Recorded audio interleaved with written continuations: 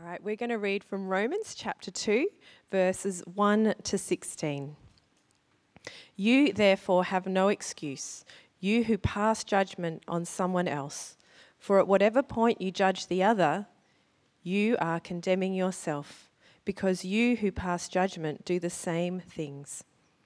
Now, we know that God's judgment against those who do these things is based on truth. So when you, a mere man, pass judgment on them and yet do the same things, do you think you will escape God's judgment? Or do you show contempt for the riches of his kindness, tolerance and patience, not realizing that God's kindness leads you towards repentance? But because of your stubbornness and your unrepentant heart, you are storing up wrath against yourself for the day of God's wrath, when his righteous judgment will be revealed. God will give to each person according to what he has done. To those who by persistence in doing good seek glory, honour and immortality will be given eternal life. But those who are self-seeking and who reject the truth and follow evil, there will be wrath and anger. There will be trouble and distress for every human being who does evil, first for the Jew, then for the Gentile. But glory and honour and peace for everyone who does good, first for the Jew, then for the Gentile. For God does not show favouritism. All who sin apart from the law will also perish apart from the law, and all who sin under the law will be judged by the law. For it is not those who hear the law who are righteous in God's sight, but it is those who obey the law who will be declared righteous. Indeed, when Gentiles who do not have the law do by nature things required by the law, they are a law for themselves, even though they do not have the law, since they show that the requirements of the law are written on their hearts, their consciences also bearing witness, and their thoughts now accusing, now even defending them. This will take place on the day when God will judge men's secrets through Jesus Christ, as my gospel declares. Thanks, Ron. Morning, everybody. Paul Cooper's my name, and most people call me Coop, so feel free to refer to me that way as well. I'm one of the pastors here at Trinity Church Modbury. Now, there's some tricky bits in this passage, so if you do have a Bible or a device, it'd be really handy this morning to leave it open at that passage, and I'm going to jump around through some different parts of that. Let's pray as we begin. Heavenly Father, we do thank you for gathering us here today and to help us to hear your word. We do pray this morning you'd help us to see your truth and that we would be serious in how it applies to each and every one of us. And it's in Jesus' name we pray. Amen. So I thought I'd start this morning by telling you a story about a guy I used to work with. His name was Horse. Yeah, I actually think that was funny as well. His name was Horse, not because he looked like a horse, he didn't have a long face or anything like that, but his last name sounded like horse, so he got called Horse. So I was on this project, he was the electrical foreman, and one day, Horse comes into work, and he's all irate, he's really angry, he's red in the face, and it turns out he's got a ticket in the mail for running a red light. And he's really upset about this, and he reckons, I'm going to go and challenge this in court. So he rocks up to court, he's ready to argue his case, and turns out he's wearing the same shirt that he wore when he went through that red light and the camera took a photo. So the judge looks down at the photo, looks at Horse, that's it, guilty. It's pretty obvious. And I don't know, or I don't recall what Horse was thinking when he got that ticket. You know, he might have thought he was a great driver, so, you know, there's no way it could have been him. Or maybe he thought that, he might have done it, but he just shouldn't be punished for it. Might have been one of those things. Either way, his view wasn't very open-minded, was it? His view of himself, not particularly open-minded. It wasn't impartial at all. But this judge obviously saw things, very clearly, particularly since Horse didn't change his wardrobe. And this was a really impartial judge. He saw what happened, and so Horse was punished for that. and he picked himself up a fairly hefty fine for it. And who knows, maybe he went out and bought a new shirt as well. And all of us on site got a great story, and poor old horse heard a fair bit about that for months and months, actually. It was good fun. But the Apostle Paul, who wrote this letter to the church in Rome, he makes the point that God is an impartial judge. And he begins by explaining to his readers that their judgment, unlike God's, is not impartial. Their judgment's not impartial. A bit like Horse with his traffic infringement. Their judgment is biased towards themselves. And so that's the first point this morning, that our judgment is not impartial.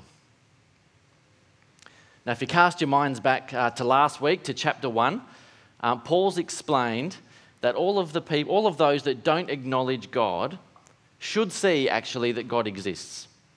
That it's plain to see that God exists. It's plain to see that in everything that God created. And so they've got no excuse not to honour God, to not acknowledge God. But because they don't, Paul said this in chapter 1, and I'll just reread it to you. Paul said this about those people. And just as they did not see fit to acknowledge God any longer, God gave them over to a depraved mind to do those things which are not proper, being filled with all unrighteousness, wickedness, greed, evil, full of envy, murder, strife, deceit, malice. They're gossips, slanderers, haters of God, insolent, arrogant, boastful, inventors of evil, disobedient to parents, without understanding, untrustworthy, unloving, unmerciful. And although they know the ordinance of God, those who practice such things are worthy of death. They not only do the same, but also give hearty approval to those who practice them. So we could imagine the Jewish people or anyone who felt fairly comfortable in their position with God reading this back then and saying, yeah, that's exactly what those people do. Those Gentiles and those other people, they're awful, aren't they? Awful people. That's exactly what they get up to. But here in chapter 2, Paul says, actually, you're no better. You have no excuse. You're no better and you have no excuse. And why? Why do they have no excuse? Well, because they pass judgment on others while doing the exact same things themselves. Which sounds strange, doesn't it? I mean, maybe they think they'll get some special treatment from God, perhaps, because of who they are. Maybe they think they're a little bit morally superior to the people that Paul's describing there in chapter 1. But Paul says to them, no, don't think you're better than them. And don't think that you've got some sort of excuse. Because actually, if you're judging them, you don't have any excuse. When someone judges someone else for whatever it is, for deceit or malice or gossip or whatever it is, it shows they recognise that thing, doesn't it? They recognise the thing that they're judging. And so they can't claim that they're unaware of what it is or why it's wrong. And so they have no excuse for doing it themselves. I was involved in another construction job years ago, and this one had concreters coming in, laying down slabs for buildings. And one of our guys happened to live locally, and he just happened to get one of the concrete trucks just to duck around to his house, pour out a bit of concrete so he could sort out a new driveway. And I discovered that, and obviously when I discovered it, I reported it because it's theft. So imagine, having just told you that story, if I rock up to church here next week and I say, hey, great news, on the side, I've been doing a bit of contract work for a construction company, and I've just managed to get a little bit of concrete at no charge from the project and laying myself a new driveway. Apart from having to find another church to go and minister at, I couldn't defend that, could I? There's no way that I could suggest to you that I was innocent. I didn't understand that what I was doing was wrong. I'd be condemning myself. No excuse. I'd be guilty.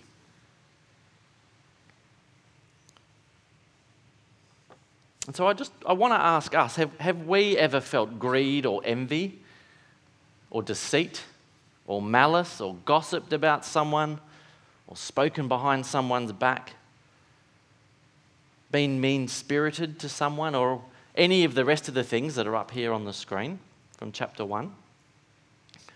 Of course we all have. And what about judgment of others for those same things? When did you last judge someone like that? So I think if we're honest with ourselves, we've all done that too. Let's take a few moments now just to think about this week or even the last couple of days. When did you last make a judgment about somebody? Might be your partner or your kids or a friend or a work colleague. Could be a spoken word. Could just be a thought in your mind. But when did you last make a judgment about somebody? And what was it for?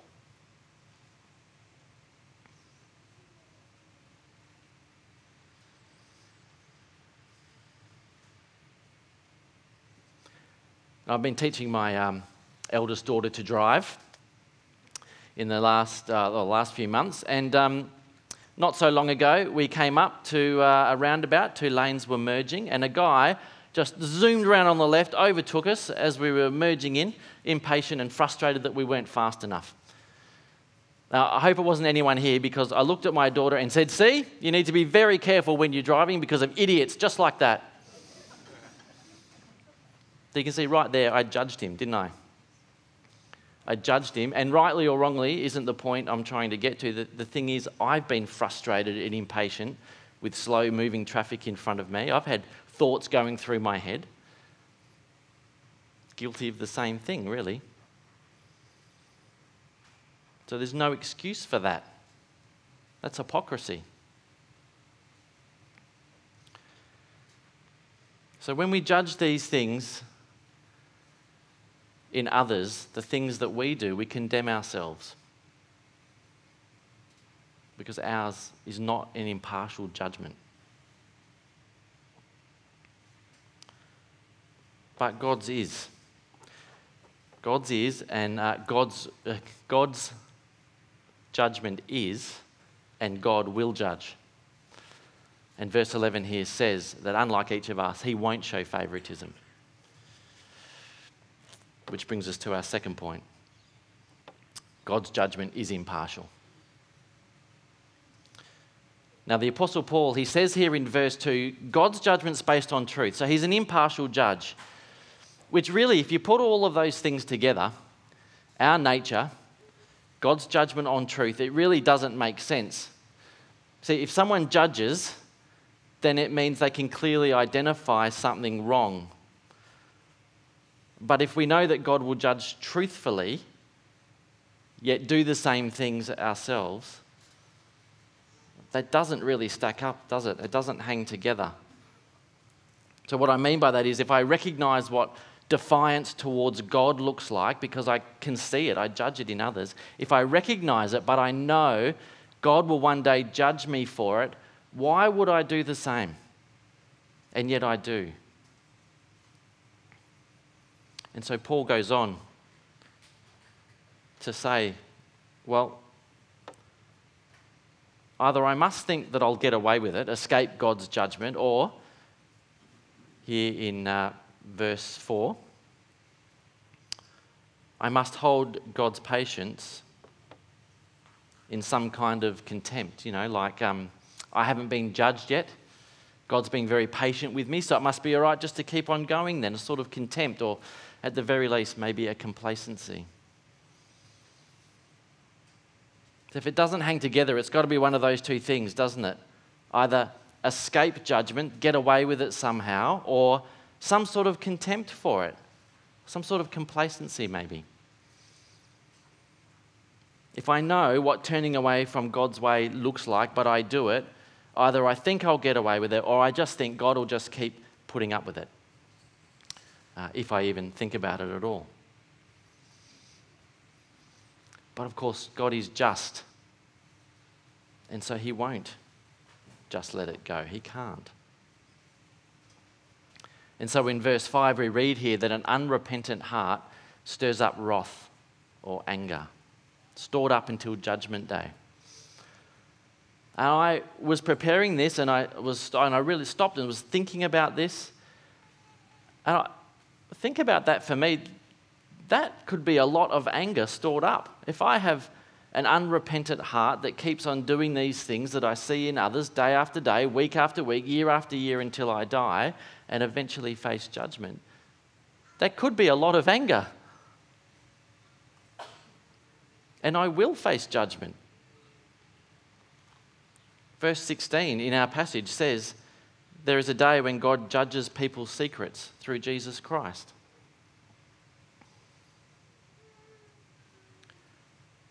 So if you're feeling the pressure that the Apostle Paul is building up so far in this passage, he isn't finished. Because verses 14 and 15 say this. Indeed, when Gentiles who do not have the law do by nature things required by the law, they are a law for themselves, even though they do not have the law. They show that the requirements of the law are written on their hearts. So even those that haven't been given God's law, you know, the law of Moses that was given to the Israelites, even those who haven't been given God's law still have an awareness of the law. And I think we sort of understand that, don't we? Because most people know that it's wrong to murder or to steal or to cheat on their partner. And that's because when God gave Moses the 10 Commandments, do not murder, do not commit adultery, do not steal, and so on, he was publishing his order, really, that was written into his creation. That's why people have an awareness of right and wrong and a moral compass. It's part of how God created everything and gave an order to his creation. He just published his good order that was written into his creation on those stone tablets that he gave to Moses. So there really isn't any excuse. Even those who haven't had the law revealed to them have an awareness because of God's creation and the order that he's built into it. And so because of that, their own conscience is conflicting, accusing and defending. And from their own conscience, people know that they've gone wrong. And on that last day, God will judge those secrets. I can imagine having a GoPro camera in your brain, you know, recording your life, everything that you did, everything that you said, every thought you had, every feeling that you ever had towards someone. And this camera could put it all into words and pictures like one big movie, all played out on a big screen for God to see. How do you reckon your conscience would go? Would it witness and accuse you? Mine definitely would. Definitely would. And I have a lot more revealed to me about what God wants than someone who hasn't even seen the law written down. So there will be no excuse on that day. Now, I'm not sure how you're feeling sitting there. You might be sitting there thinking, I'm feeling pretty thrashed about now. But that's not a bad thing, actually, because this passage leads us to realise that while we wait for that time of judgment, God's actually being very patient, putting up with us. And actually, it's that his kindness isn't supposed to make us live in contempt or complacency towards him. It should lead us to repentance. Because we can't solve this problem we have, but God can, if we turn to him in repentance and faith. And that's what verse 4 tells us here. God's kindness should lead us to repentance. God's kindness should lead us to repentance. Now, I just want to quickly look at verses 7 and 8 and verse 13. It's a little bit tricky to work out exactly what these mean. Verse 7 and 8 says, "To those who by persistence in doing good seek glory, honour and immortality, he will give eternal life. But for those who are self-seeking and who reject the truth and follow evil, there'll be wrath and anger. And then verse 13 says, "For it is not those who hear the law who are righteous in God's sight, but it's those who obey the law who will be declared righteous." It almost sounds works-based, doesn't it? Like I need to do something to be forgiven or to be declared righteous or to be made right with God. And we know that no one is saved by works or what they do. Possibly these are referring to the person who is repentant and has turned to God in faith. They'll do the things of the law, not perfectly, not completely, but as an expression of their repentance and faith. Or it might mean that persistence in doing good and obeying the law is this standard that we can never meet. And so it makes the reader realise they need something else. They need to turn to God in repentance and faith. And honestly, after hours of looking at this and really, I'm not sure which way I fall between those. But either way, it doesn't change the message of our passage. The message is still the same. Whichever way you take it, the message is still the same. God is patient in giving us this time that we have so that we might turn to him in repentance. In God's kindness, he's given us time to turn to him in repentance. And repentance, it means to turn around, like doing a U-turn in your life. A U-turn in your mind that affects your life. To turn around from being a person who ignores God to becoming one who recognises his rule in our lives. You know, to stop living as if we're the king, but giving allegiance to Jesus as Lord and Lord over every corner of our life, not just paying him lip service. And so whether Jesus is your Lord and he has been all your life, or he's not your Lord at all right now, we all need to turn to him and repent.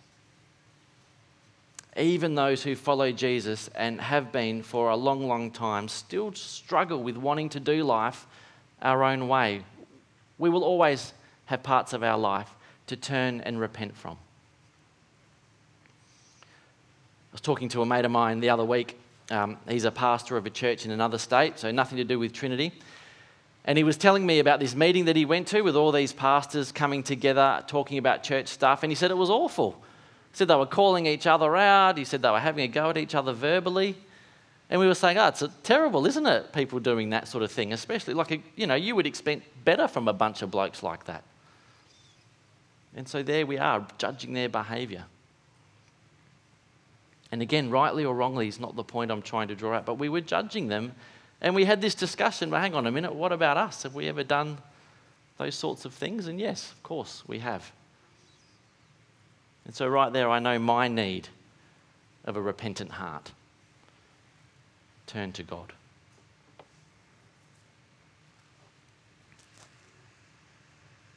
So if you're someone who doesn't know Jesus, our passage today says that there will come a time when we all face God in judgment and there will be no more secrets. A little bit like Horse in my introduction. The judge in that courtroom saw him and what had happened very clearly. And on the day of judgment, God will see us very clearly. Don't wait until then to realise that you need to turn to him, because then it will be judgment time. God's patience and kindness is to lead you to repentance. Take a closer look at Jesus. Don't wait until his patience has ended. And if you're someone who does believe, if you believe that Jesus died to save you from the punishment you deserve, if you believe that Jesus rose again and he is your Lord, then you might be sitting there really feeling the weight of all of this and the guilt of all the times that you live your own way. And if that is you, then know that God is patient and kind. He is patient and he is kind. Be encouraged by that and be reassured and be led to repentance. Just turn to him in thankfulness, full of assurance that you are forgiven and you are saved. And if you're someone who believes that Jesus did die for you, yes, but your heart's just fine the way it is, then beware of becoming complacent and disregarding God's kindness and patience. And consider again that God's patience and kindness is also to keep leading you to repentance. See, on that last day, when we stand before the Lord by ourselves, our conflicting thoughts will convict us of our guilt. And there's only one thing that will excuse us, and that's Jesus and what he's done.